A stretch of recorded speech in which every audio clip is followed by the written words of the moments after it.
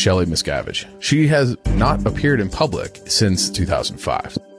Where's Shelly and what happened? Where is Shelly? We're looking at like 17 years of a person just missing. Shelly Miscavige was given into the sole care of L. Ron Hubbard by her parents when she was 12. This is where Shelly is believed to be being held captive. Do you believe that Shelly Miscavige is a threat today? Oh, absolutely. She's seen it all.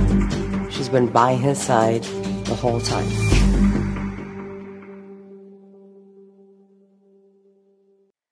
Welcome back to the channel. I'm your host for today, Claire Headley, and this is my next episode in this series, Where is Shelly Miscavige?, in which we have been delving deep into who is Shelly Miscavige and how is it possible in today's world that this woman has not been seen publicly in 18 years and has been, for all intents and purposes, vanished by her husband, David Miscavige, who's the leader of Scientology. My guest for today and back for part 3 is my dear friend, Karen Schless Presley. Welcome back, Karen. Hi, Claire. Thanks for having me back. My pleasure. We've had a good time on the part 1 and part 2, haven't we? Oh, we sure have. I have thoroughly enjoyed our talks. It's been very eye-opening, and it's just been so wonderful to have this in-depth conversation with you, because I don't think we've ever talked this much. Never. Ever. Never. We were together on the int base, but like you explained the other day, when is there time to really get to know people? Yes. And in fact, it's frowned upon to get to know people. Yeah. Like, why would you be sitting idle? Yes. How could you stand there wasting time building a relationship, getting to know somebody when you should be producing and getting your stats up? But yes, I did get to know you just very briefly when we were at the Flag Land Base during that uniform project that we've discussed in part 2. And I remember talking with you really briefly. I remember thinking, gosh, I really like her. I'd like to know her better at the end base when we get back.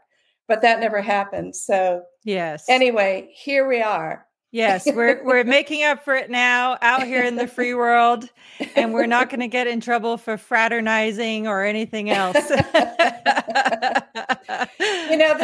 Very interesting. We're talking about that. I wasn't even going to bring this up, but when you think about it, just think how they had no idea that those of us who met at the int base and who managed to come to our senses and escape, that we would ever get together out in the real world and find common denominators, because what brought us together there was just being in the Sea Org. Yes. And now look at what our common denominator is, wanting to expose the abuses of Scientology. Yes. No. And help other people. Yeah. No. And I'd go so far as to say that Scientology was banking on being able to prevent us from reconnecting outside of Scientology. And in fact, that's what one of the early things that made my husband, Mark, such a huge target, is because he was just bringing people together. Like, we had an SP Christmas party all the way back in, I think it was December 2006. We brought all these people, some of whom we hadn't met previously, but who had been in Scientology. And it was amazing. And it's just, those initial roots have just grown into this wonderful and amazing community of people. And I think it's fair to say that we all learn from each other. We all are helping on our own recovery path by having these conversations and comparing notes. I completely agree. Oh my God, that was a very rich statement. We could probably talk for hours on that topic. But it does bring up something that I've been wanting to say. I've been kind of looking for an opportunity to mention this, but I have to bring up something that happened many years ago. Here we are in 2023 talking about this now, but when I escaped in 1998, and Mark escaped what year? 2005. 2005. And you also escaped 2005, but a few months after Mark, correct? 3 weeks after him. Yes. 3 weeks. Sorry. Yes. No. Okay. So 2005. So I got your husband, Mark, reached out to me after he escaped. You may have been out at that point. I'm not sure, but he reached out to me and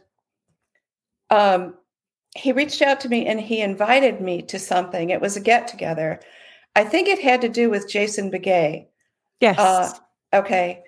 There was going to be a get together of people who had escaped the Ant base, and Mark seemed to be the organizer of it. And yes. And I did not attend. I was living in Atlanta at the time, and it wasn't just the plane flight that kept me from attending.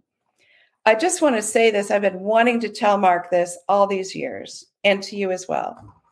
But back then, 2005-ish, I was still, I did not know when people came out of Scientology, especially from the Ant base, I did not know who was a spy, a counter spy, trying to plant themselves in my life. I didn't know. My sensors were way off. I couldn't distinguish, who was truthful, who was not. Many other people reached out to me. John Horwich called me. Nancy Maney contacted me. A woman who worked for the Lisa McPherson Trust, friend of Tori Chrisman, I can't think of her name, but she was a partner to Bob Minton for a while. Oh, Stacy Vaughn? Stacy Vaughn Brooks, right? Yes.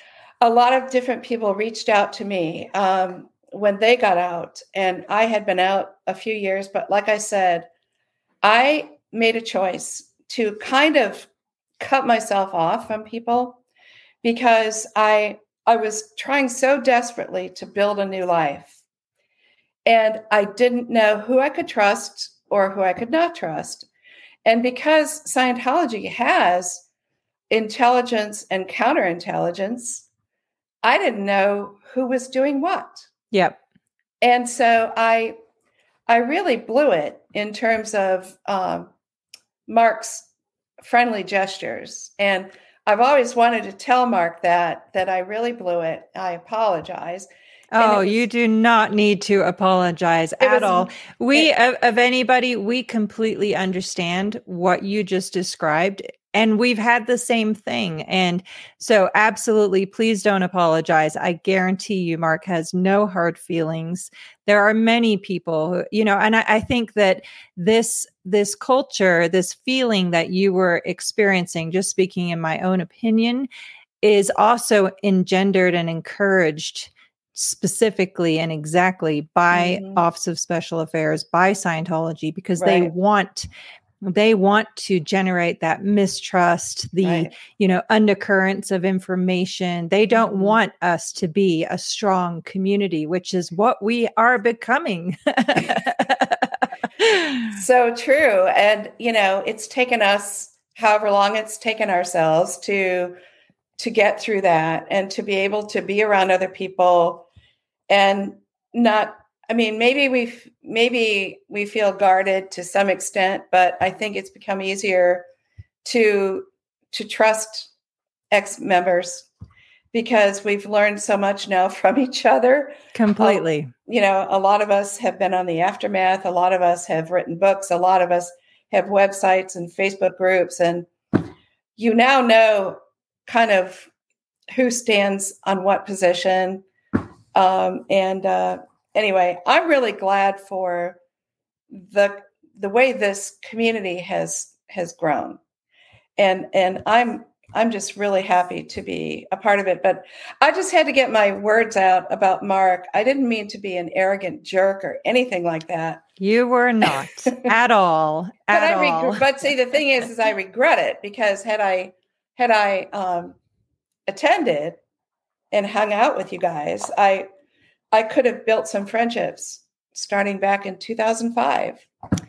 True, but it's never too late. We humans come very well equipped with those elephant-sized rear view mirrors. But And so we have no control over that. But what we do have is the day in front of us and conversations like these. And, it's never too late. See, I love that. That's great, Claire. Thank you for saying that. Of course. That's awesome. Of course. I feel the exact same way. And all right, now that I was able to get that out of the way, I want to make a correction about something I said, because I've noticed that the people who are watching this are paying very close attention to a lot of the details in our stories. And I can't tell you how much I appreciate and respect that, and how good it makes me feel about, investing some time and doing the show, because people are really listening and they're paying attention to details. So for that reason, I want to correct something that I said, because people are paying attention. And when I was talking about, I think it was in part 1 where I quoted from my book, and I quoted from the TV show, The House of Cards. Remember when I said, I do. We are rationalizing the obscene into the palatable. Yes. Okay. I attributed that statement to the role of Robin Wright, who played the president's wife. She's not the one that actually said that. The character who said it was Heather Dunbar, who in the show, The House of Cards, she played the role of Attorney General. Okay. And she was speaking to Kevin Spacey, who played the president, Francis Underwood. And she specifically said to him, "Is this how you live with yourself? By rationalizing the obscene into the palatable?" Oh, wow. And so even my correction is it was said by Heather Dunbar, not the president's wife, but it still applies to what the context that we used it in, which was how Shelly's role as COB assistant is very much doing that. Is this how she lives with herself? Right. By rationalizing the obscene into the palatable. So it definitely still applies. I just wanted to make that correction. Interesting. I appreciate you doing that. And as long as we're on filling in holes and gaps, I wanted to add one more comment too. So in part 2, we were talking about, you'd asked me for what people in Religious Technology Center would model after, right? And we talked about the movie No Way Out with Kevin Costner. Right. The second movie, I looked it up, was Internal Affairs with Richard Gere, which I do not like that movie. And unfortunately, I had to watch it so many times that now that role that Richard Gere plays in that movie has translated to just a distaste towards him. And it's nothing personal at all. I just saw that movie too many times and he is not a good guy in it. So I get it. I can totally understand why you would feel that way about him as an actor, representing that role like he did. And you were enforced to watch it and absorb it and probably model it, correct? Right. Yeah. Well, I wanted to bring up something similar that I did not bring up when we were talking about films. And by the way, you commented after our talk the other day of how much Shelly and Dave used films as, remember we were talking about Art Series 8 as examples of models of how to pattern your design or your thoughts or your behavior or something after something. Yes. Dave would pick films for you to watch.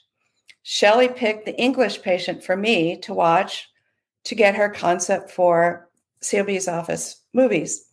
When I first, was it part 1 or part 2, I was talking about being on the post of International Management Public Relations Officer, IMPR.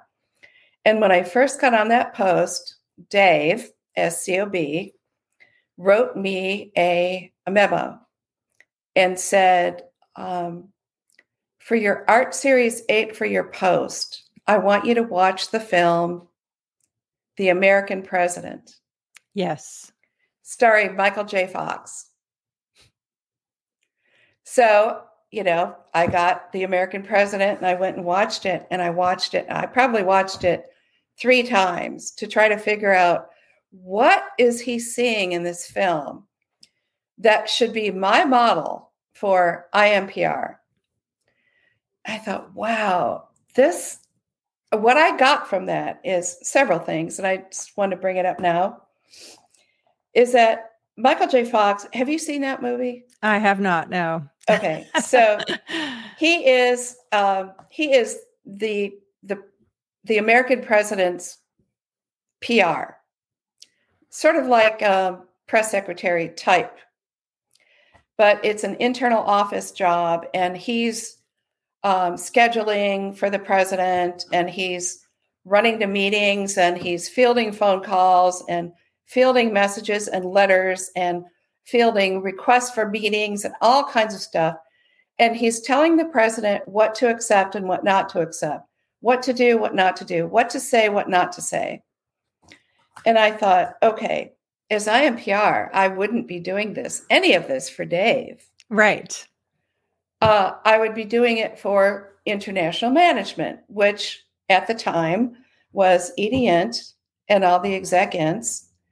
But international management at the time was also, they all blended together as management execs, right. which included RTC, which I think is so interesting because, as you pointed out the other day, RTC is a policing group and was technically not part of management, but he constantly functioned as management because he was constantly bypassing any executive that he had on post and constantly talking about how he was doing their jobs. Right. Completely. So if the IRS or anybody else ever wanted to know, if anybody wanted any proof of whether he was involved in the minutia of management, it would be so easy to prove that. Completely. Anybody could watch any of our videos and glean that information from it. But can you imagine me running around like Michael J. Fox did and telling Edie Int what to accept, what not to accept, what to talk about, what not to talk about?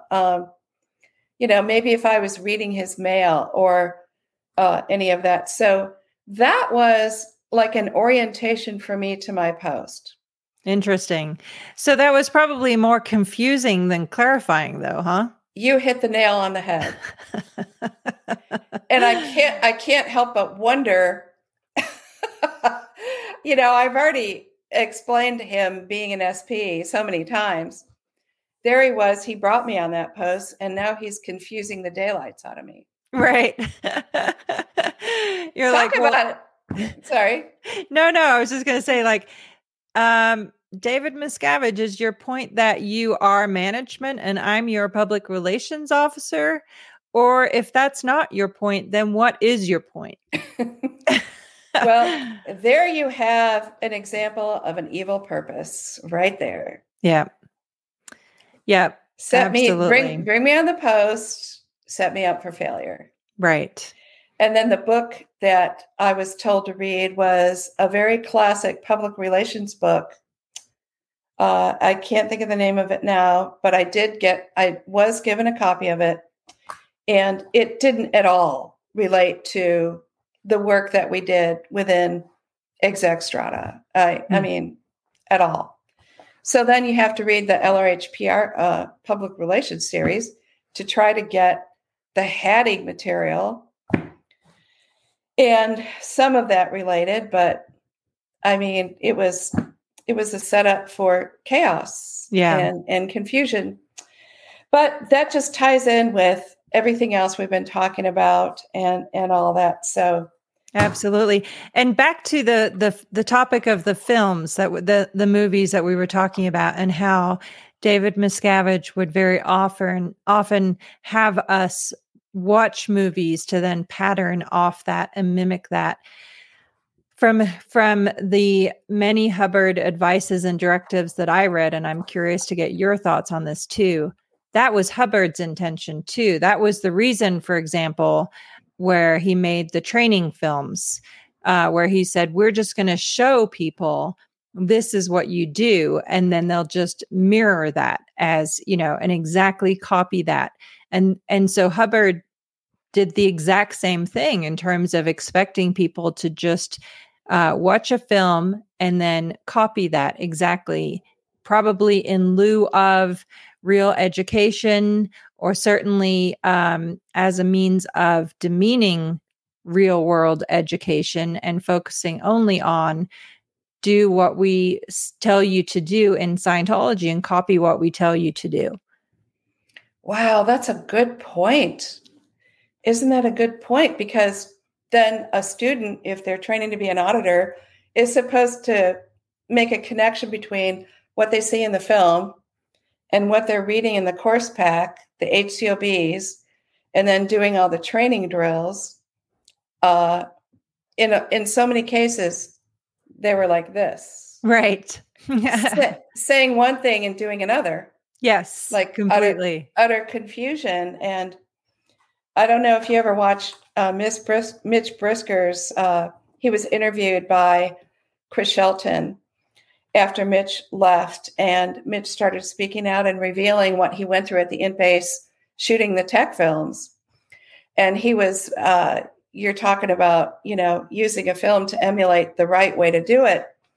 And he talked about how, this is awful, because Dan Kuhn is my friend. Yes. But Dan Kuhn was the person who did TRs in the film called Pro TRs. Yes, he played, wasn't his name Joe Howard in the film? I don't remember that, but I'm pretty sure. Somebody correct me if I'm wrong. I've seen that film probably, I don't know, 500 times conservatively. So I'm pretty darn sure, but it has been a minute. But if you ever get a chance, excuse me, listen to Mitch's commentary on the Pro TRs and Dan Kuhn's TRs. Okay. And how it had to be corrected. And how it had to be corrected, where that film was held up as the way to do TRs. And Mitch talks about how grueling it was to undo that, and what Hubbard allowed in the film as right, the way, because the way that film was directed by L. Ron Hubbard. Okay, so this is a little off topic, but this struck me the other day, and so I'm just going to throw it out there and get your thoughts on this. So it occurred to me, I remember as a child at St. Hill, being in the training areas and studying. For example, I did the Hubbard qualified Scientologist course. Oh, I did too. Yeah, and it was in a green. That course well. Yeah, it was in a green binder back then, and there were all different colors of directives in that binder. So, for example, there were memos from the board of directors and this person and that person. It wasn't just, as it later became, of purely green on white is Hubbard policies, red on white is Hubbard technical bulletins, and that's it. And then blue on white is the flag orders that pertain to members of the Sea organization. So back in this, I was thinking about this and thinking, wow, so there were issues from other people than Hubbard who were clearly in positions of power and had authority to send out, policies. And this was when Hubbard was still alive. So it seems impossible to me that he didn't know that this was going on, right? Mm-hmm. Okay. So then at a certain point, and I think it was right before or after Hubbard died, I can't remember, because 1985, I was 10 years old. So forgive me if my memory is a little skewed. However, I do remember that all those other directives were canceled and removed. And then the training packages, the binders that we would be given to study, only had policy letters, strictly and only the Hubbard writings at this point. And it just occurred to me that, so now in the public eye, it's only Hubbard. Then Hubbard dies, and David Miscavige carefully removes and maneuvers himself into complete and utter power, undermines and removes any other top executives who worked closely with Hubbard, now including, by the way, Shelly Miscavige, because Shelly worked with Hubbard for many, many years. Starting from the Apollo. Yes, exactly. So any key person in any position of authority or power was then removed. David Miscavige leverages himself into complete authoritarian, totalitarian control over all of Scientology, and then begins revising everything. So, the whole golden age of tech transformed what a training course looks like in Scientology. But hold on, let's pause for a moment, because Hubbard did the training films and said what those things should look like. So is David Miscavige saying that Hubbard was wrong and that this all needs to be redone because it wasn't good enough? Food for thought. Food for thought. Very interesting connection you're making there. Very interesting. Also interesting, you brought up Golden Age of Tech. And here we are. Well, Mitch was sent to the base, hired at the base to redo all the films that LRH did. Wow. So your question is a very good question. What was the motive? Yeah. And the Golden Age of Tech thing, I remember when that came out, for anyone who doesn't know, that was David Miscavige's strategy to improve auditing and make it more perfect according to his techniques. And he came up with, the different tools that people use to do training drills. And I don't want to get into all that, except I only want to bring up one thing. When he implemented the Golden Age of Tech, we were commanded to support it and never say a critical word about it, never question it, never have counter intention against it, never do anything to get it implemented anywhere, on the threat of being sent to the rehabilitation project force. Yes. That was the authoritarian, totalitarian management style of David Miscavige playing out. Don't question his authority. Don't question anything he's doing. Don't question the drills. Don't question the policy. Don't question any of the tech, the new, revised, whatever, that was no longer Hubbard Scientology. Right. Don't question it, because if you do, you're going to the RPF. Right. And that's what we were told at the int base. Do you know whether people in lower levels of Scientology were told that as well? Yes, they definitely were. Okay. They absolutely were. If anybody, like, for example, so I was in Clearwater, Florida from March 1996 until January 1997. And I was there as a training to be an RTC representative. Right. Mm-hmm. Well, one of the very first tasks that we as the RTC reps in training were to do was to oversee all the outer org trainees who were at Flag in preparation for the launch of the Golden Age of Tech. Okay. And so we were supervising getting all these outer org trainees through all of their, through the metering course, for example, which was a new course created by David Miscavige that, there had been a metering course before, but it was completely different and it was really fast and nobody really ever even did it.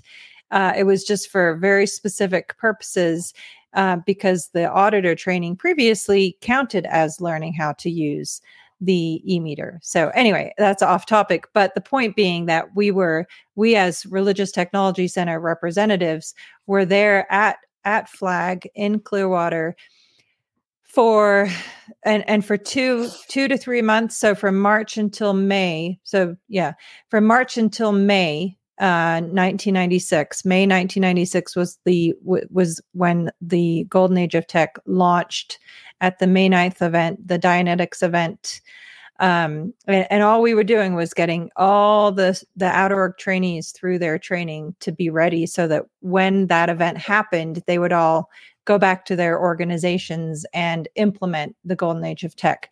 So anybody that asked any questions or showed any disagreements or anything was absolutely under the same threat of being assigned to the rehabilitation project force. Yes. For anybody who doesn't know, the Rehabilitation Project Force, the RPF, is Scientology's version of a prison camp. Yeah, with the added cherry on top of not only prison camp, but mental reprogramming. Like it's supposed to, essentially like scrub your programming if you were a computer and reinstall all your software so that you're only going to do Scientology's bidding unquestioningly, unwaveringly, and always with a smile on your face and a dedicated glare in your eye. You nailed it, Claire. That's exactly right. Well, you're reminding me of a story I was going to tell. I was going to do it later, but maybe I'll do it now, that relates to the RPF getting in trouble, questioning policy, questioning David Miscavige, and the first time I blew from the Sea Org. Sounds good to me. I have we're in the Where is Shelly series, and I have stories and questions about Shelly, but I'm going to save those because right now what we're talking about ties into the story I was going to tell. Okay. So somewhere in the early 90s, when I was at Golden Air Productions, the Int base, I worked in the cine division, which is cinema. We were the film crew. And there was a time when our cine division, the crew were constantly in trouble. We couldn't complete good shots. We couldn't get enough shots in a day. And of course, David Miscavige, who is COB RTC, who never micromanages anything, was watching the rushes every single day, looking at every single shot that our crew shot. And he would flunk most of the shots, and he would get so exasperated that one day he, at an Int-based staff meeting on a Saturday night, I think it was, he made an announcement that he was so tired of having Cine's job all over his plate. And he was doing their jobs, watching the rushes, doing the editing, trying to salvage shots, telling him how to shoot, the lighting, whatever, that he decided that Cine was just a complete out ethics scumbag of people that needed to be shit canned in essence, taken off post. And he took our entire division, which was about 60 people, off post to do full-time renovations, to rebuild the mess hall, which at the time was called MCI, Massacre Canyon Inn. Yeah. And basically, he needed to get that job done because it had all kinds of structural issues. It was an old building. It had leaks. It had all kinds of stuff going on. So instead of hiring, a contractor to do this, he just takes Cine off post. And this is, what's that word? Musical chairs. Yes. Where he takes people off post and moves them around to suit his purposes. And he did that routinely. But so I was the victim of we're not supposed to call ourselves victims. You can call yourself whatever you'd like. So I was in the Cine division at that time. So he takes us all off post, and we're full-time doing demolition on MCI and rebuilding it. Well, we were doing this for days on end, and in many cases, not getting any sleep while doing it. I'm sorry, I just lost a headphone. Oh, that's okay. Can you still hear? Can you still hear me? Okay. So we were off weeks doing this around the clock, by the way. We weren't even allowed to go home to sleep and shower for days on end. It was so inhumane how we were treated. And a lot of people slept on floors, under their desks where they used to work. Some of them slept in MCI. Anyway, it was horrendous. We were talk about being treated as slave labor. That's exactly what we were. That's all we were, was slave labor. So in the middle of this was going on for weeks. I got sick. I got flu symptoms. And I knew I had a fever. I had chills and body aches and, just general, like it felt like the flu. I felt horrible. And I'm sure other people felt bad too, but we were, because of the sleep deprivation. But then I also had these other things and a fever. And so one night about 9:00, I walked myself out of MCI. And I think I told one person or something that I was going to go up to isolation to see if I could see the nurse. We had a medical officer, a nurse. Yeah, which let's not forget, she was not a nurse and not qualified to be doing anything medical, but that was her title. Yes, she was French. I can't think of her name. Martine. Martine. So Martine Collin. It just came to me. Martine Collin. So I walked from MCI, which is on the south side of Highway 79. The property was divided by Highway 79. The south side had MCI and Cine Division and the gym where we shot shots at the time, and estates. So to get to the other side, you walk under the tunnel and then across the property to a place called the Old Gilman's House, I think, Old Greenskeeper's House, OGH. Oh, no, it was Old Gilman's House. At least I knew it as Old Gilman's House. Maybe there was alternate names. That was not uncommon. Okay. So it was about 9:00, pitch dark, and I went up to OGH and I looked around in the women's section and just laid on a bed, hoping that someone would come around to do rounds to check on people who were sick. Well, I was lying there for maybe about 2 hours and nobody had come. I felt terrible. I think my fever had gotten worse.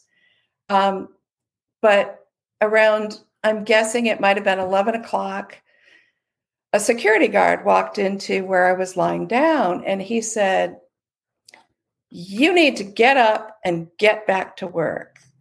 I said, "What do you mean? I am so sick." And he said, COCMO said that you abandoned your team in MCI and you need to get back to your post. Well, at that time, the CO was Biddy Miscavige, and she had the ability to be pretty rough when she wanted to, but she said I was demonstrating counterintention to COB's orders to get MCI rebuilt. Okay. Being accused of this after working there for 3 weeks, morning, noon, and night, and many, many all-nighters, was a little bit on the unjust side. Absolutely, especially when you're sick and you did the right thing of reporting to isolation, which is that's absolutely what you're supposed to do. It's actually covered in LRH policy. To do that as well. So isolation probably made you sicker, but that's a different topic altogether. Yes, it is. Yes, it is. So he shags me out of there. And I'm like, I'm a little bit dizzy, actually. I don't know what my temperature was. So because we were on the north side of the property, the audio building where my then husband, Peter, worked is where we usually parked our car. And so I remember I remembered where we parked the car in relation to OGH. So as I'm trying to get back down to MCI, I was going to try to swing in to find our car.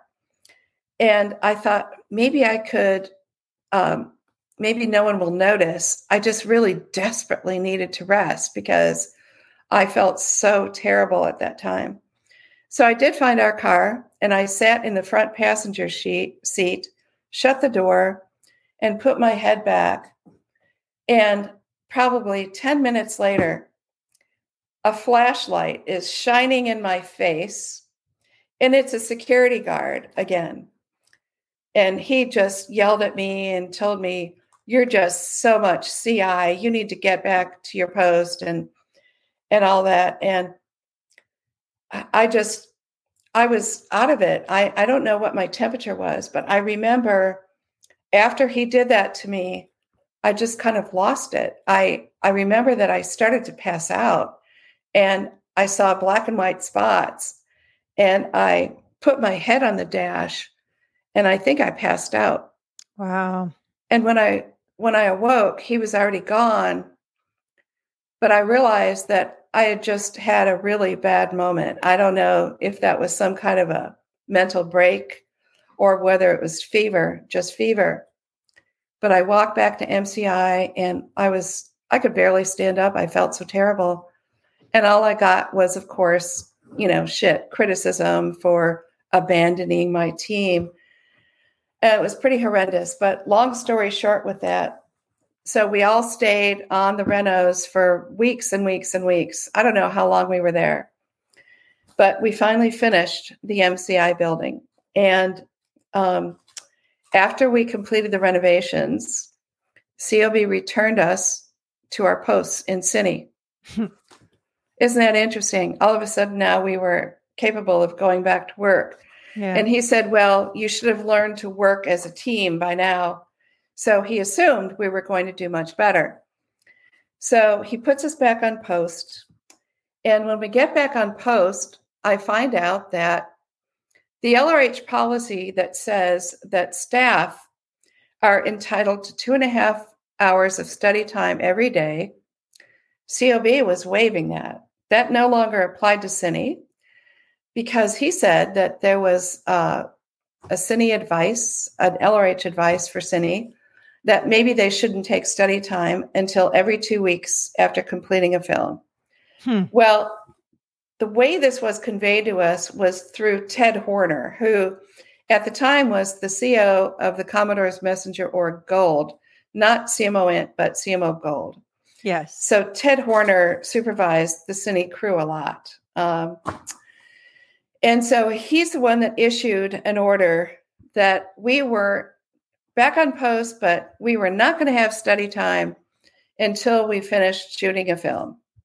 Well, I was irate with that because to me, one of the reasons I joined the Sea Org was because I loved at the time, or prior to that, studying Scientology. I was all about the education of it. Yep. And learning it. And when he said that we couldn't go to study until the crew finished films, I felt so robbed and I was really pissed. And I thought, this is really squirrely. LRH says what he says in the 2.5 hours of study time. So I went over this issue with my senior, who was the art director at the time, Jennifer Demire's cook. Yes. And I told her about this. I said, "Jennifer, I have to query this, like an orders query. And because it seems to me to be off policy." And she said, "That sounds right to me." So she and I discussed it, and I did write an orders query to Ted Horner, but I also wrote a knowledge report. And I said that, staff are LRH policy says we're entitled to 2.5 hours a day of study time. And I wrote the KR and I sent it on the channels. And I didn't know that when you write a KR and it's going to Ethics Gold, I wasn't aware that RTC was copied on these KRs, or I don't know how the KR landed with COB. I don't know. So you didn't copy him on it? No. Oh, okay. Because it was common for people to write knowledge reports, but they would add CCs to send copies of it to whoever they wanted. I did copy Ted Horner, CMO Gold. I did copy him because it related to his order. Yeah. I sent it to Ethics Gold. I don't think I copied COB, but in any case, I wrote pages about this in my book of what happened, because The consequence of my writing this knowledge report unfolded, I quote in my book, it unfolded a whole new chapter in my Sea Org career. Oh my God. Writing this KR.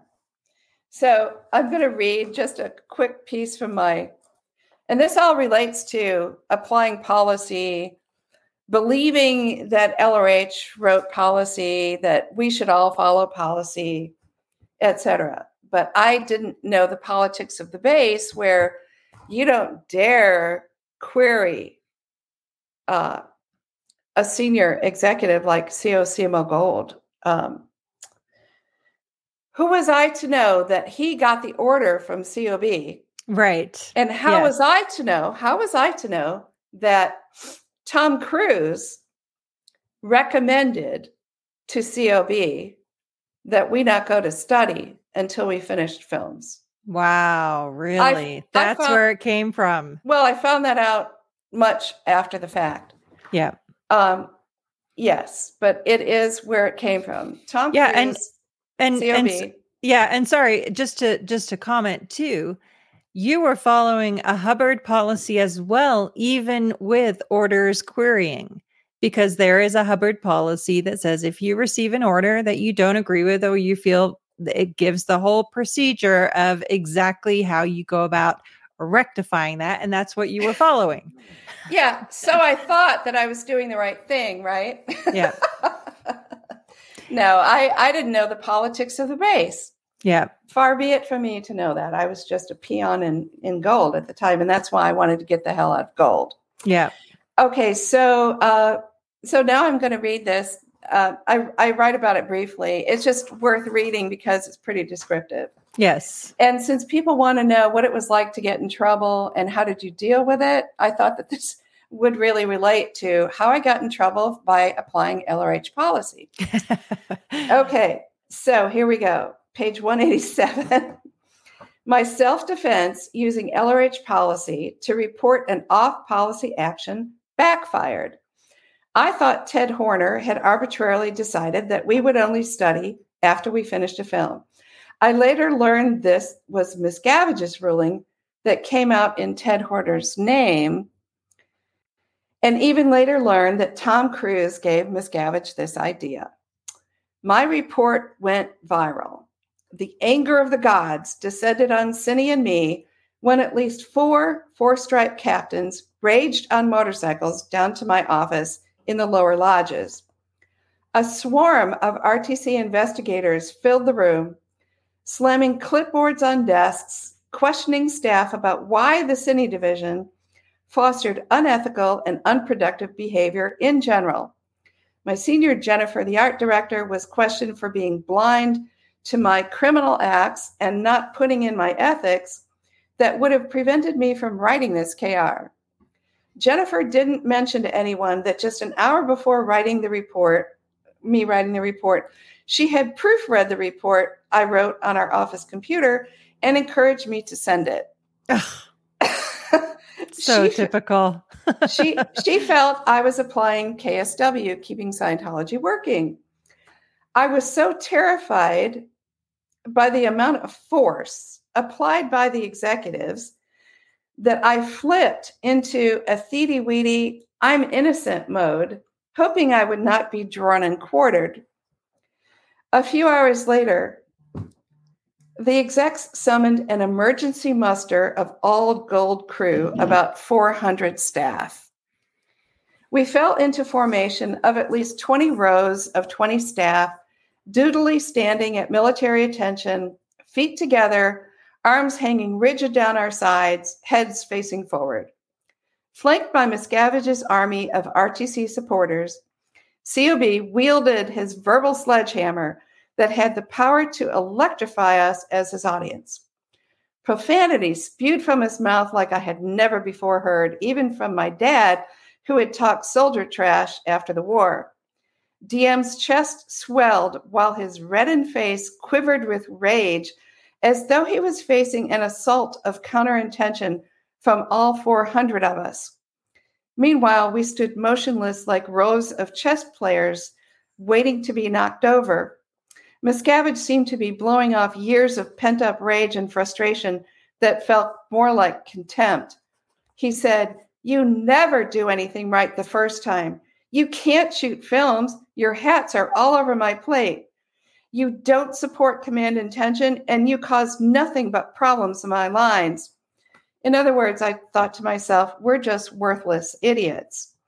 I wondered how other Cine or Gold staff felt about dedicating their lives to the Sea Org, where nothing was ever done well enough for COB. That we cut ourselves off from the outside world, stayed up without sleep for nights on end to try to make him happy. It just wasn't enough to compensate for our flawed nature and general failure. I wondered how long many of us would stand there and absorb the verbal abuse and generalities as if we truly deserve them. I wondered why I had the nerve to take up oxygen that could have been better used by David Miscavige. And I go on to describe more stuff there, but I'm just going to read one last short paragraph. Okay. I thought, wow, Miscavige dramatizes a lot of case on post. This man can't seem to control his emotions. Does he get away with these kinds of dramatizations a lot? For anyone who doesn't know, case on post is a Scientology term where you don't control your emotions and your thoughts, and you just dramatize whatever comes out without basically exercising control. Yeah. So I noticed that Dave dramatized case on post a lot. And it's letting your mental misemotions spill out onto other people. I would later learn that whenever Miscavige got angry, everybody jumped, went into a frenzy, or ran around like chickens without heads to try to resolve the problem, so David Miscavige wasn't affected by other people's screw-ups. I would also learn that DM's entourage of communicators and guards would tolerate any emotion he dramatized. Most staff treated him like the sole guardian of righteousness. It was everyone else who had not yet achieved his godlike perfection. Yes. Well, the rest of that, to finish that story, is so we were all standing there, and then he was peeling people off. He kicked certain people out of Cine at that day. I remember Brooke Shackleton was one of them. A bunch of people from the shoot crew were one of them. And I was left to go to ethics. And at the time, the Gold ethics officer was Kevin Catano. And he took me into Gold, into the ethics office. And we were talking about conditions. And I just went into this theedy-weedy, I'll do anything bullshit. What do I have to do? Well, you need to do conditions, starting with, treason or confusion, whatever. And so I wrote up some conditions, and amazingly, he let me go home that night. Oh, wow. Big faux pas. Oh, it was, because I blew the next day. Wow. And there's a whole story behind that blow, which I'm not going to tell right now. And I'm going to save that for when you and I possibly begin our next series about being a troublemaker. Yes, that sounds wonderful. And by the way, just as a final my comment, it has occurred to me that, so we talked briefly about how victim is a derogatory term in Scientology, or similar to case on post, like any show of emotions, like people say stop being a victim, and it's also very low on the emotional tone scale. 0.1, right above body death. But it occurs to me that even the word below is a word that blames you, the person, for trying to escape. It blames you because it indicates by nature of the word that you are you're removing yourself because you've committed transgressions against the group. And that's why I always very intentionally now use the word escape, because yes, good point. It's just the semantics and the inferences, to me, are part of the levers and controls of Scientology. That is so well said. And I totally agree with you. And because when you use the word blow, you're basically saying, well, now you're doing another thing wrong or that's incorrect. And it doesn't include any sort of, I was not justification, but explanation of the circumstances or the context or what all occurred. What are the two sides to the story, not just one? Yes. And that is so actually very important. Yes. Thank you for bringing that up. That's a really, really good point. Absolutely. Yeah. So about page 191 in my book is when I start describing how I escaped the first time. And I've talked before that I escaped 3 times total. This first time was 1990. And then the second time was 1993. The final time was 1998. Okay. So, yes, I had 3 escapes. And so when we get into our series, if we decide to do this on troublemakers, okay, so the example that I just gave is a great example of how one could get into trouble applying LRH policy in a way that you think you're keeping Scientology working. Yep. It was a very not innocent motive, but it was innocent in terms of having some weird desire to cause problems. It was more like, hey, I want to see this policy applied because it matters to me. Right. And at the end of the day, your perspective was, hey, by studying 2.5 hours a day is how you become a better Scientologist and a better member of the C organization. And that's how you do your job better. So why is that a big crime to say you want to study Hubbard policy every day as Hubbard says to do? You would think that's how inside out the in base was. You would think that you would be praised for being a person that's trying to apply policy and upholding it. Yes. And even taking a risk in doing so. But let's get into that in the next series when we're talking about trouble. Okay. So I was looking forward to telling this Shelly story because we're still doing the Where is Shelly series. And I have a story to tell, although I lack certain details. So I'm going to ask you about those details if you know them to try to put all these pieces together. Okay. So in part 2 and part 1, I talked quite a bit about Shelly Miscavige being my advocate while she's COB assistant. And I gave quite a few examples of how that was for me in my life. So the story that I wanted to tell, I'm hoping you're aware of this one. Okay. That this would have been, I believe, in the mid to late 90s when I ate in the MCI. It was an L-shaped dining hall, and all the crew ate on the left side, and the officers, whether you were RTC, CMON, exec strata, whatever, ate on the right side. So it on this side, and then it turned. Yes. Okay, so I was sitting over there, and the reason that's key is because we're talking about the stewards who attended the tables in the officer section.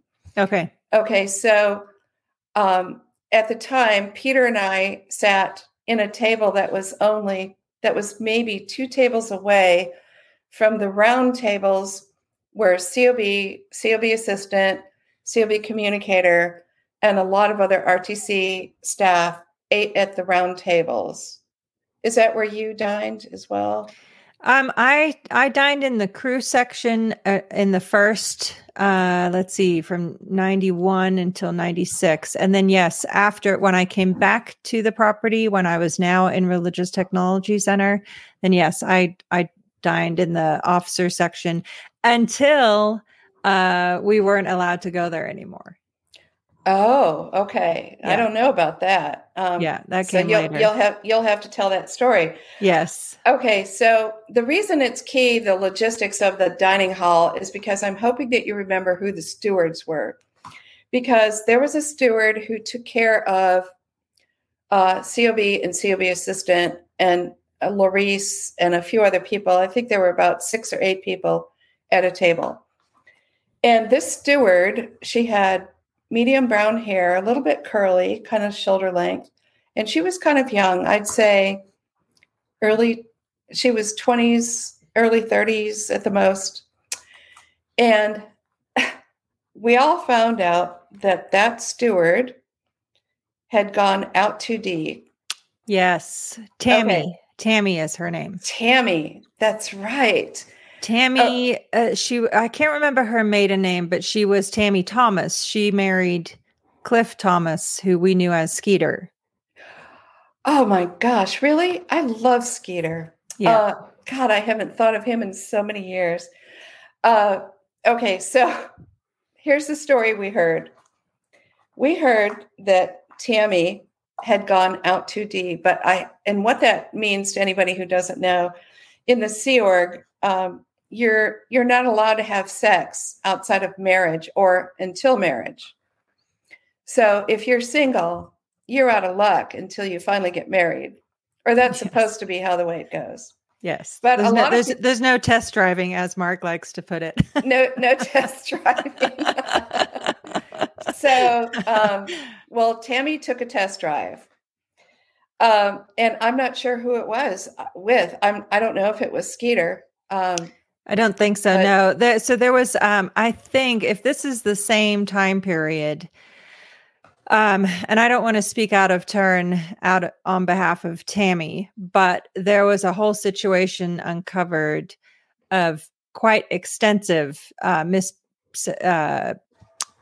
sexual misbehavior in the galley staff, which included, but was not limited to, Tammy Thomas, Andy Davitt, Vivian Lynn, Panuccio Tizzi. Those were the key players, as I recall it. Panuccio. I remember Panuccio. He made great food. He was the pastry chef. He made incredible food. Oh my God, Panuccio. What would we have done without Panuccio? But okay, so the story that I heard was specifically about her, and I didn't know that this was kind of rampant in the galley staff, but she was a galley crew member, and I should note that galley staff were never brought up to the base to be posted in the galley unless you were something like a 5-star chef or whatever, like our main chef was. If you landed in the galley, it's because typically you got demoted from some other post, and being made to work in the galley was a representation of how you were thought of, I guess. Yes. Okay. It was punishment and humiliation. Humiliation.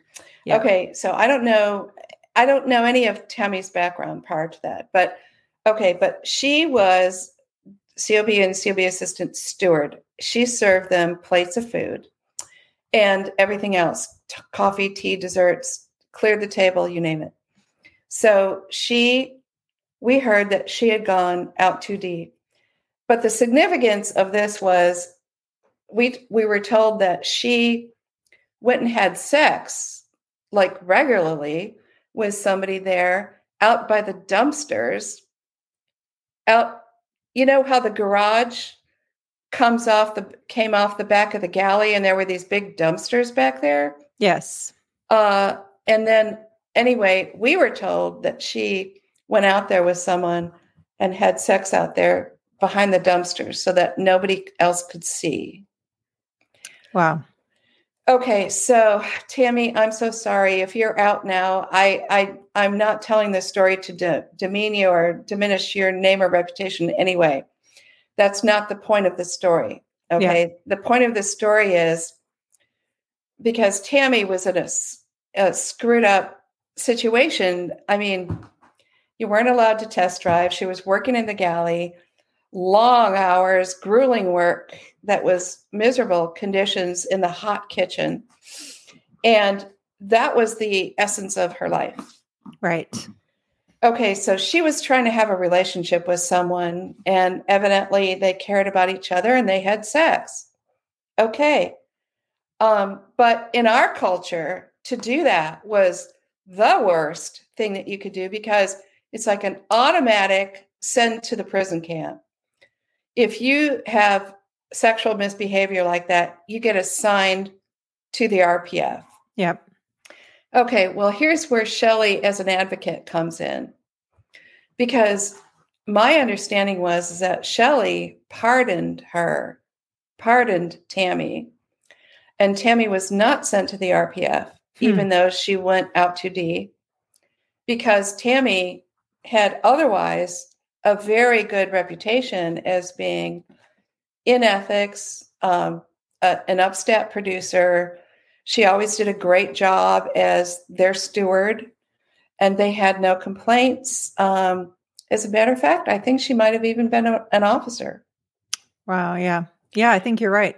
And I think she had gotten promoted because she was doing such a good job. So I'm telling this story because it relates to when Shelly was an advocate to me when I had gotten in trouble, and how she gave me a second chance. And that just literally turned my life around. And I was told that she pardoned Tammy. Wow. And Tammy did not go to the RPF. I don't know what did happen to her in terms of discipline. I'm sure she was made to do conditions at least. But so I wanted to ask you if you knew anything more about that, about Shelly basically waiving an RPF assignment. But I heard that Shelly came to her defense. Yeah. I was told that Shelly was the one that said, no, we're not sending you to the RPF. Yeah. I wondered if you knew anything about this. Was she an advocate for Tammy? Yes, she absolutely was. Though I will say that it's probably shortly thereafter that David Miscavige and Shelly stopped eating in that mess hall altogether. And then they got stewards of their own brought into Religious Technology Center, which was Emily Jones, Valerie Haney, and, a few different people that served, but it was directly within Religious Technology Center thereafter. But interestingly, I thought you should know that earlier in this series, when I was interviewing Jackson, Gary Moorhead, I found out he walked in on David Miscavige and Shelly Miscavige doing a test drive prior to their marriage. So in that context, it's also no surprise that Shelly would be willing to forgive Tammy. Wow, I never heard that story. Yes. God, so Jackson was a security guard many years. Yeah, no. So this was when he was in the Messenger organization in LA, well before he even arrived. So this was in LA where this happened. He walked into the men's dorm, and Shelly and Dave were on the bed, and he was like, "Oh." And again, this was before. I love it. Yeah, this was like in the early 80s before they were married. Oh, I love it. Oh my God. Saved from hypocrisy at this moment then. Yes. Because if they had sent her to the RPF, that'd be pretty hypocritical, wouldn't it? Yes, completely. And it's done the same themselves. Yeah, and it's not the only time that actually Dave and Shelly both have forgiven people. But yes, there were many other instances where Shelly came to somebody's defense, and she had even taken people off the rehabilitation project force, like she did that with John Brousseau. He was on the rehabilitation project force, and I had to go, get him brought back, dusted off, and put back into Religious Technology Center, which was, for the most part, unheard of. Like, you wouldn't fall into that much disgrace that you're sent to the rehabilitation project force and ever go back to Religious Technology Center. Yeah. Well, wasn't JB, he was married to Shelly's sister. Yes, Clarice. So he was a brother-in-law. Yes. Very interesting, because that's one of the questions that I had. I might as well ask you now. One of the questions on my list for you was the Miscavige family was pretty considerable on the base at the time when Ronnie was marketing executive. Yes. Right? David Miscavige's brother. Yes. Brother. Of course, his father, Ron, Sr. was a gold musician. And then Shelly had her sister, Clarice, and Clarice's husband, John, JB. So that's at least 5 family members. I don't know if there were even more. There were more. There was, and of course, Jenna. Time, yes, Jenna. And then there was also Suzette Barnett, who then married Sterling. So Suzette Tompkins, who was Shelley's half sister. Oh, I didn't know she was Shelley's half sister. Okay. Yep. And she married Sterling, who was Biddy and Ronnie's son. And, yep. So Biddy was as well. I didn't mention that was Ronnie's wife. Right.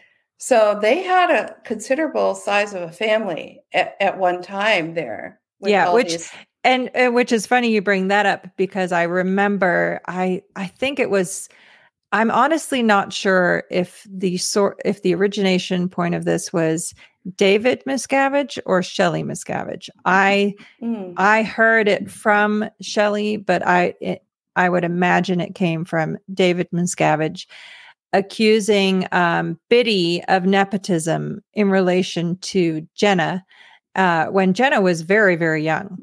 Like this was, and it's kind of funny because I actually remember looking up the word nepotism in the dictionary because I was like, what does that mean? Well, explain it now, because there's probably people who don't know. So preferential treatment of family. Mm-hmm. Yeah. Well, that was the question I was going to ask you, because being able to observe Shelly as you did with so many family members between Shelly's side with Barnett's, who were married to Brousseaus, and then the Miscavige side was the largest group, right? Yes. With in-laws. Yeah. And don't forget Ron Sr.'s wife too, Becky. Of course, Becky. Yeah. Yes. Yeah. Ron Miscavige and Becky Miscavige and Peter and I were roommates. Oh, wow. And in my book, Escaping Scientology, I have an entire chapter about being roommates with Ron and Becky Miscavige. Wow. That's a whole other series of stories. Oh boy, that brings up a lot of memories. But so nepotism. So my question to you was all this family there, and I want to bring up the fact that since then, I think every single family member of David Shelly peeled out and is no longer in the Sea Org. I mean, that was the largest family group on the base, to my knowledge. Yeah, I believe so. They all peeled out. Yeah, well, Ron escaped and passed away. Ron and Becky escaped. Ronnie and Biddy escaped. Jenna, who was out at the ranch and was abused as a child, she escaped. Of course, JB escaped. Did CB escape, or did she remain? No, as far as I know, Clarice, Shelley's sister, is the only one still there. Wow. Yeah, and there was also Justin Miscavige, Sterling and Jenna's brother. Okay, I didn't know of him. Yep. So my question was, did you observe Shelly? Did she carry out like familial relationships with this clan? Because it was a pretty big clan. And I wanted to know that because, with how everybody was so separated. And of course, parents were not allowed to have children at the base. And so they were shunted, like Jenna was, to the ranch. And I don't know about the others. That's a great question. And in my observation, especially in later years, it got more and more and more strained. So, for example, I can remember Shelly trying to play the mentor role for Jenna when Jenna was younger. But then particularly when Jenna Well, that's a whole other story. I had to actually, I'm the one that in 1996, I think. So I was 21, and I'm not sure how many years older than Jenna than I am, but she must have been around 13 or 14. And this was at the time when it had been just uncovered that Biddy had been test driving with Don Jason, and she was sent to the Rehabilitation Project Force. And, and again, whole other topic, but Biddy was that true? Was that true, or was that a rumor? No, that was true. But Biddy had been sent to Clearwater, and she'd been there for years, separated from Ronnie. I'm not, again, it's none of my business, as we say here in Colorado, none ya. None your business. It's not my business. And, like you said, the miserable lives we lived, whatever way you somehow weaseled out a little bit of joy, that's your thing. It's none of my business. And this is not meant to pass judgment whatsoever. No. It's just to connect the dots, to make sense of what happened. Yeah. And to be fair, I've never talked with Biddy about this, so I don't actually know is the fact of the matter. And I will be interviewing Biddy as well for my Where's Shelly series, I hope. So that's coming up. Oh, wow. That would be incredible. Yeah. But my point being, back to the story, that Shelly told me that I had to be the one to tell Jenna and then escort Jenna from Clearwater back to the base so that Jenna could be told that her mother had been sent to the Rehabilitation Project Force. And Jenna is an amazing person. She was always a force of nature to me in the Sea organization. Like, I don't think she remembers this. And again, I don't know that it's true, but I remember hearing a story, for example, that when she was like 7 or 8, she went to the examiner. And you know how that goes. You sit down, you pick up the cans. The examiner looks and observes your needle on the e-meter, and then looks at you and reads your body language. And are you smiling? Are you crying? Are you happy? You're sad? You're supposed to be very good indicators, and your needle is floating. And the examiner will then look at you and say, "Thank you. Your needle is floating." Well, the story I heard, and again, I'll have to talk with Jenna about this, is that Jenna went to the examiner, picked up the cans, and the examiner said, "Thank you, your needle is floating." And Jenna said, "No, it's not, you beat."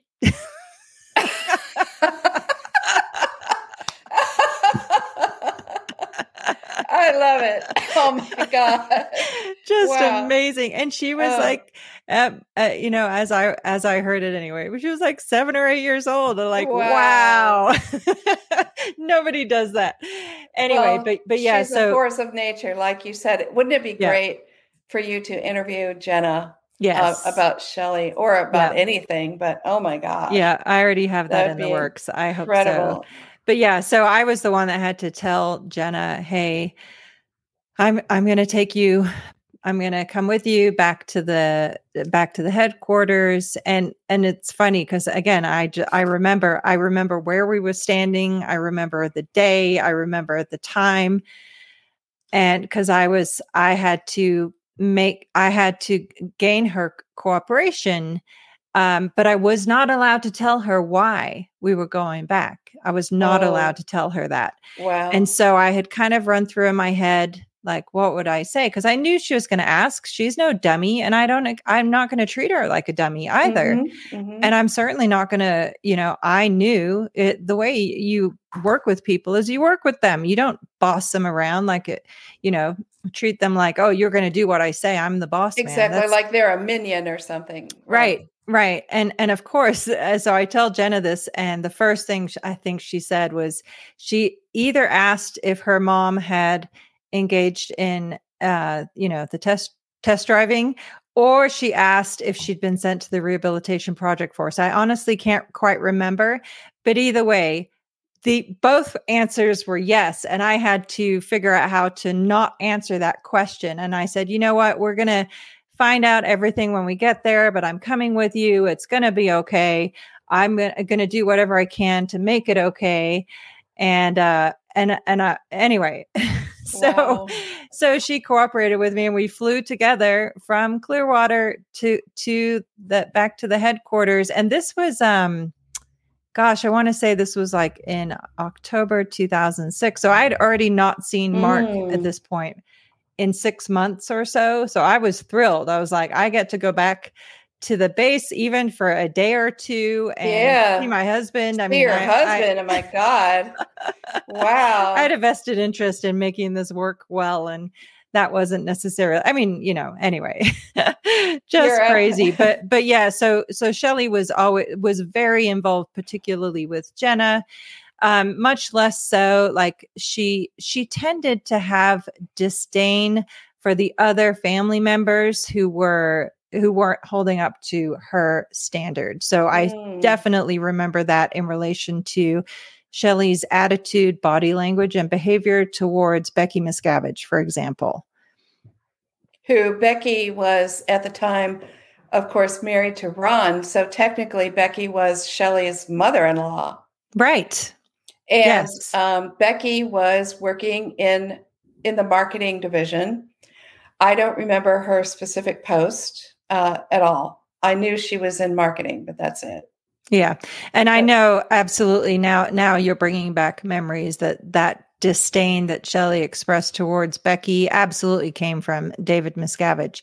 I mean, I heard him refer to Becky as a blonde, B word. I'm not even going to repeat it because it's just derogatory and disgusting, frankly. And that was not uncommon, but there was not, if anything, I think that Shelly was harder on her family and on Roanne Horwich, by the way, L. Ron Hubbard's granddaughter. Mm-hmm. Yeah. I can imagine. Well, it's interesting to talk about Ron and Becky because, of course, Ron was Dave's father, Shelly's father-in-law, which made Becky Dave's stepmother and Shelly's mother-in-law. That's right. And yet there were probably 20 to 30 years between Becky and Ron. Yes. And so Becky would have been more of a peer in terms of,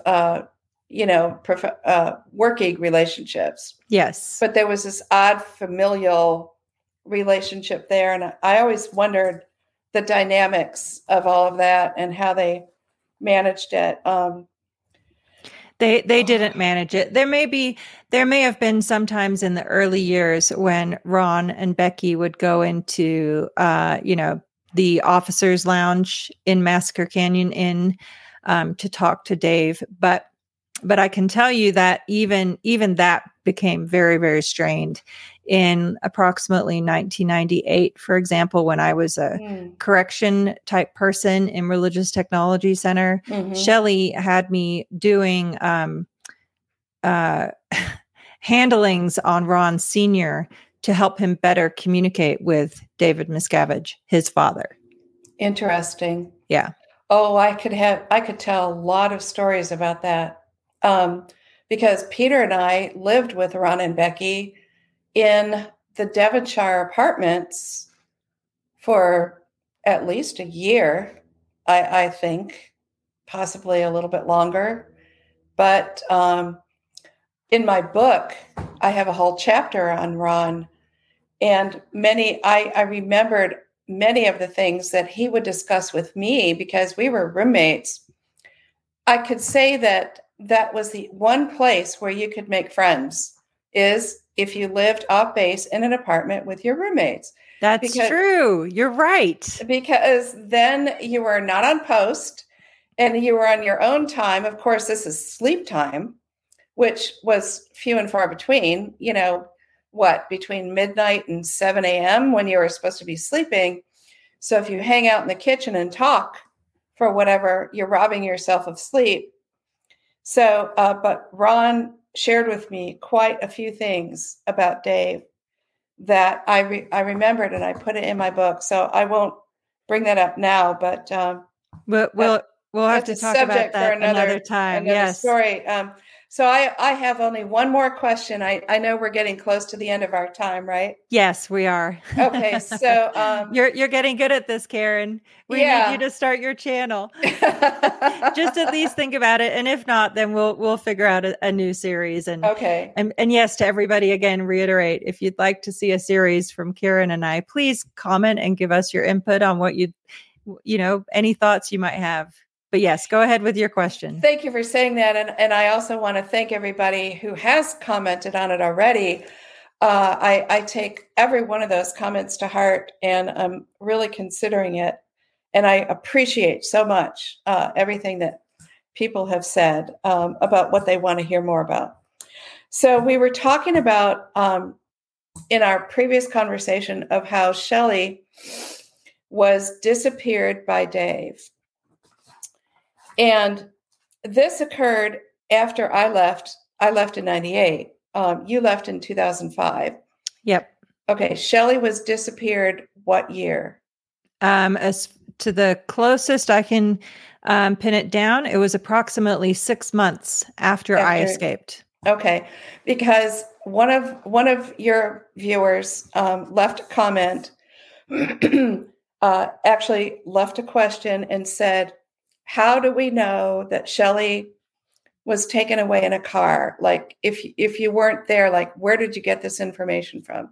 And so I wondered, I heard this from Mike Rinder, who relayed a description of Shelly's disappearance. I trust Mike, and I believe that he would tell the story as accurately as he could possibly remember according to the details that he had.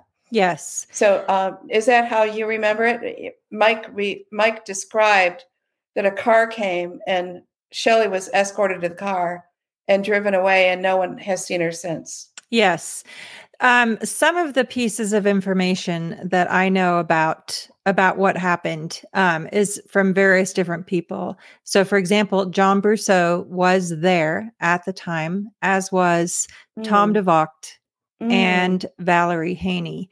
And so I don't, and so I'm, as many of those people that will participate in this series, I will include that, and that will probably help figure out the pieces of the puzzle that we're about to talk about and where they came from exactly. But I know that all those three people, and Mike was there as well. So that's 4 people actually now that have gotten out of Scientology and have shared different pieces of information. It's my understanding that there were 2 elements as to what drove Shelly into extreme disfavor with David Miscavige, or at least they were the final straws. Number 1 was that she moved the management executives and put them up into the RTC building, the Religious Technology Center building, which was a $40 million building built on the far north. The north side of the property. And there had been discussion for years, by the way, going back and forth, that RTC shouldn't be so big and shouldn't have such complete control. And so why did he build this $40 million building? And in fact, Larice Stukenbrock would often call me when I was, internal executive number 3 and say, she'd be in a meeting down with David Miscavige, and she'd say, what was the exact cost of that building? So it was $39 million and change was the exact figure that I would always have to give her. But there was discussion going back and forth of having management buy that building from Religious Technology Center and then making that in management, because again, David Miscavige was maneuvering legal cases and trying not to be the guy, even though he is the guy. But for appearance purposes, he didn't want to be seen that way. And obviously the richest, biggest building on the property is, that's the palace, right? That's the king. It's not somebody else. Talk about shooting foot bullets. Oh my God. You go ahead and build yourself a 40,000 square foot building for RTC and then say you're not involved. Right. And I say all that about the building because it's not like this was Shelley's idea out of left field. Mhm. It had been talked about many, many times. I never heard that Yeah. she moved she planned to move some of the management execs into that building. So the exact sequence of events, again, as close as I can pin it down. And again, that's the whole, one of my goals for this series is to pin down the exact dates and sequence of events. Mhm. But Shelley came back from the maiden voyage event, which is in June 2005, early, to get some of David Miscavige's orders done. And she went ahead and moved management and put them on post and did all that, moved them into David Miscavige's building. So that was massive, number one. And then number two, and again, we're going through these facts to pin it all down. But my understanding too is that another major element is that Shelley did not approve of the very close relationship David Miscavige was building with Tom Cruise. Yeah. And I think that David Miscavige had even started to get an apartment built for Tom Cruise in El Cid, is what it was called, the building behind Author Services, Inc., where David Miscavige had quarters, and Shelley did not approve. So those are the two elements that I understand.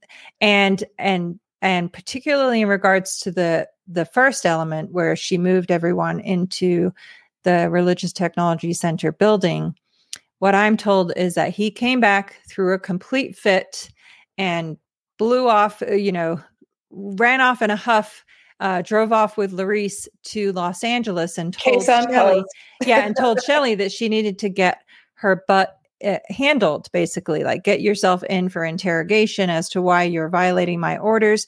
So Shelley did that with Antonella Teasy, who is with her to this day as her handler, one of her three handlers. And then when Shelley got out from that, she went to Los Angeles to go fix things with Dave, and he accused her of escaping. And so therefore now she had blown and was disobeying his orders. And it's because she left the base to go down to see him? Yes.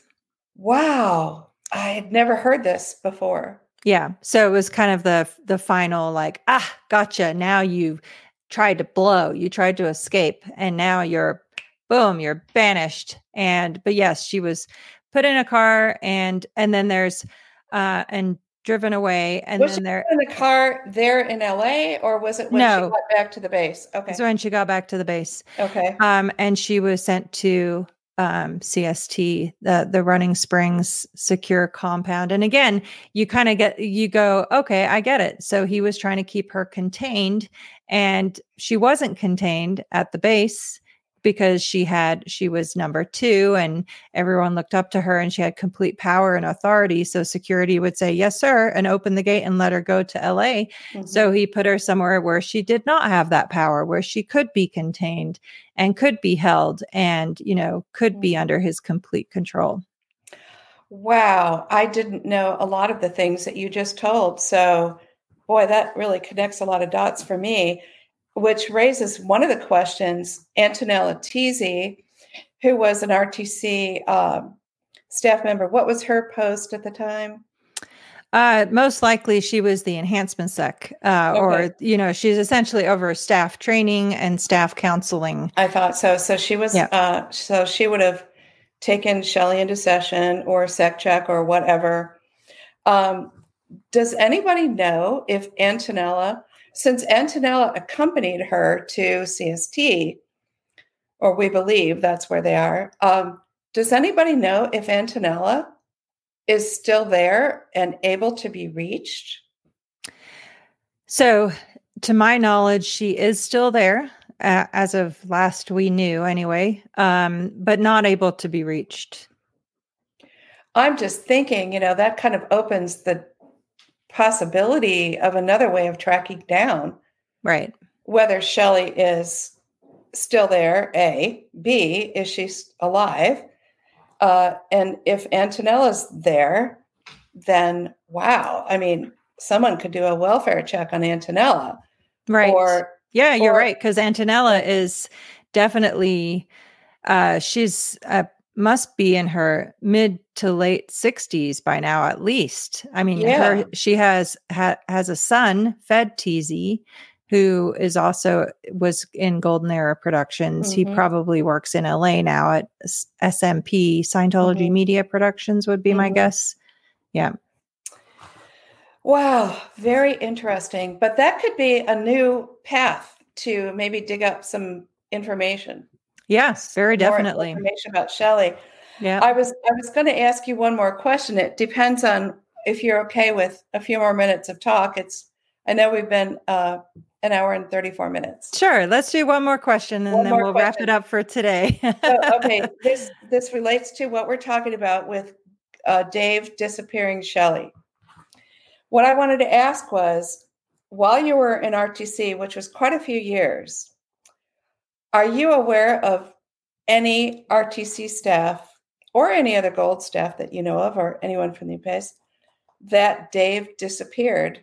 Because I know that people have been banished. Yes. No, absolutely. Many.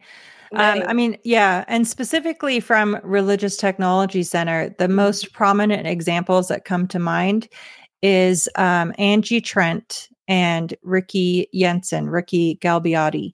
And the reason for those two being significant is for two reasons. Number one, they both worked in Religious Technology Center in Clearwater, Florida, and were intimately involved in the tragic and wrongful death of Lisa McPherson. They were both personally overseeing the steps that were being taken in regards to Lisa McPherson that resulted in her death in the Fort Harrison Hotel. Wow.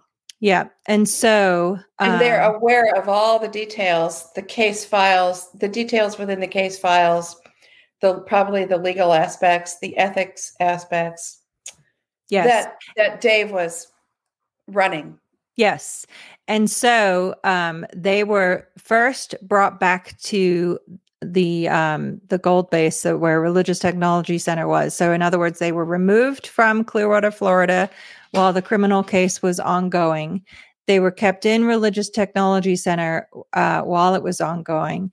And because that way they were under complete control. And then when David Miscavige manipulated and managed to get it, whatever it was, I think I don't know what the final correct legal verbiage for the outcome of that was. But once that was over, Ricky was sent to Australia. Now, is that where she was from? No. She was from, I think she's from Denmark, if I'm not mistaken. Now, had Ricky formerly been an MAA, an ethics officer in RTC? She was an RTC representative for as long as I was in RTC. So that's the post that I knew that she had. And what about Angie? Angie ended up in the galley. But I mean, had Angie, prior to that, becoming an RTC rep or whatever, what was she doing in RTC? Oh, I don't know, actually. And again, I think she was an RTC rep as long as I knew her. I only ever knew her as that, but she was OT8 and at least class 9, probably maybe class 12. But she was staff at Flag before she was promoted to Religious Technology Center. So she got she was sent out of Flag, but she was sent back to the base and put in the galley. Right. Okay. So do you know of any other people that were disappeared? I'm particularly thinking of, there was a girl, a young woman in RTC. I believe she had been an MAA of some sort. And she was there one day and the next day she was gone. And I'm willing to bet you're thinking of Jasmine Fiandica. Okay. Was she disappeared? She escaped with her husband, Sam. They were both in Religious Technology Center and they escaped. And that was in 1995, 1996. That sounds about right. It happened about 2 years or so before I left. I just remember whoever that was, I liked her. And I noticed she was suddenly gone. But okay, so she escaped. She was not disappeared.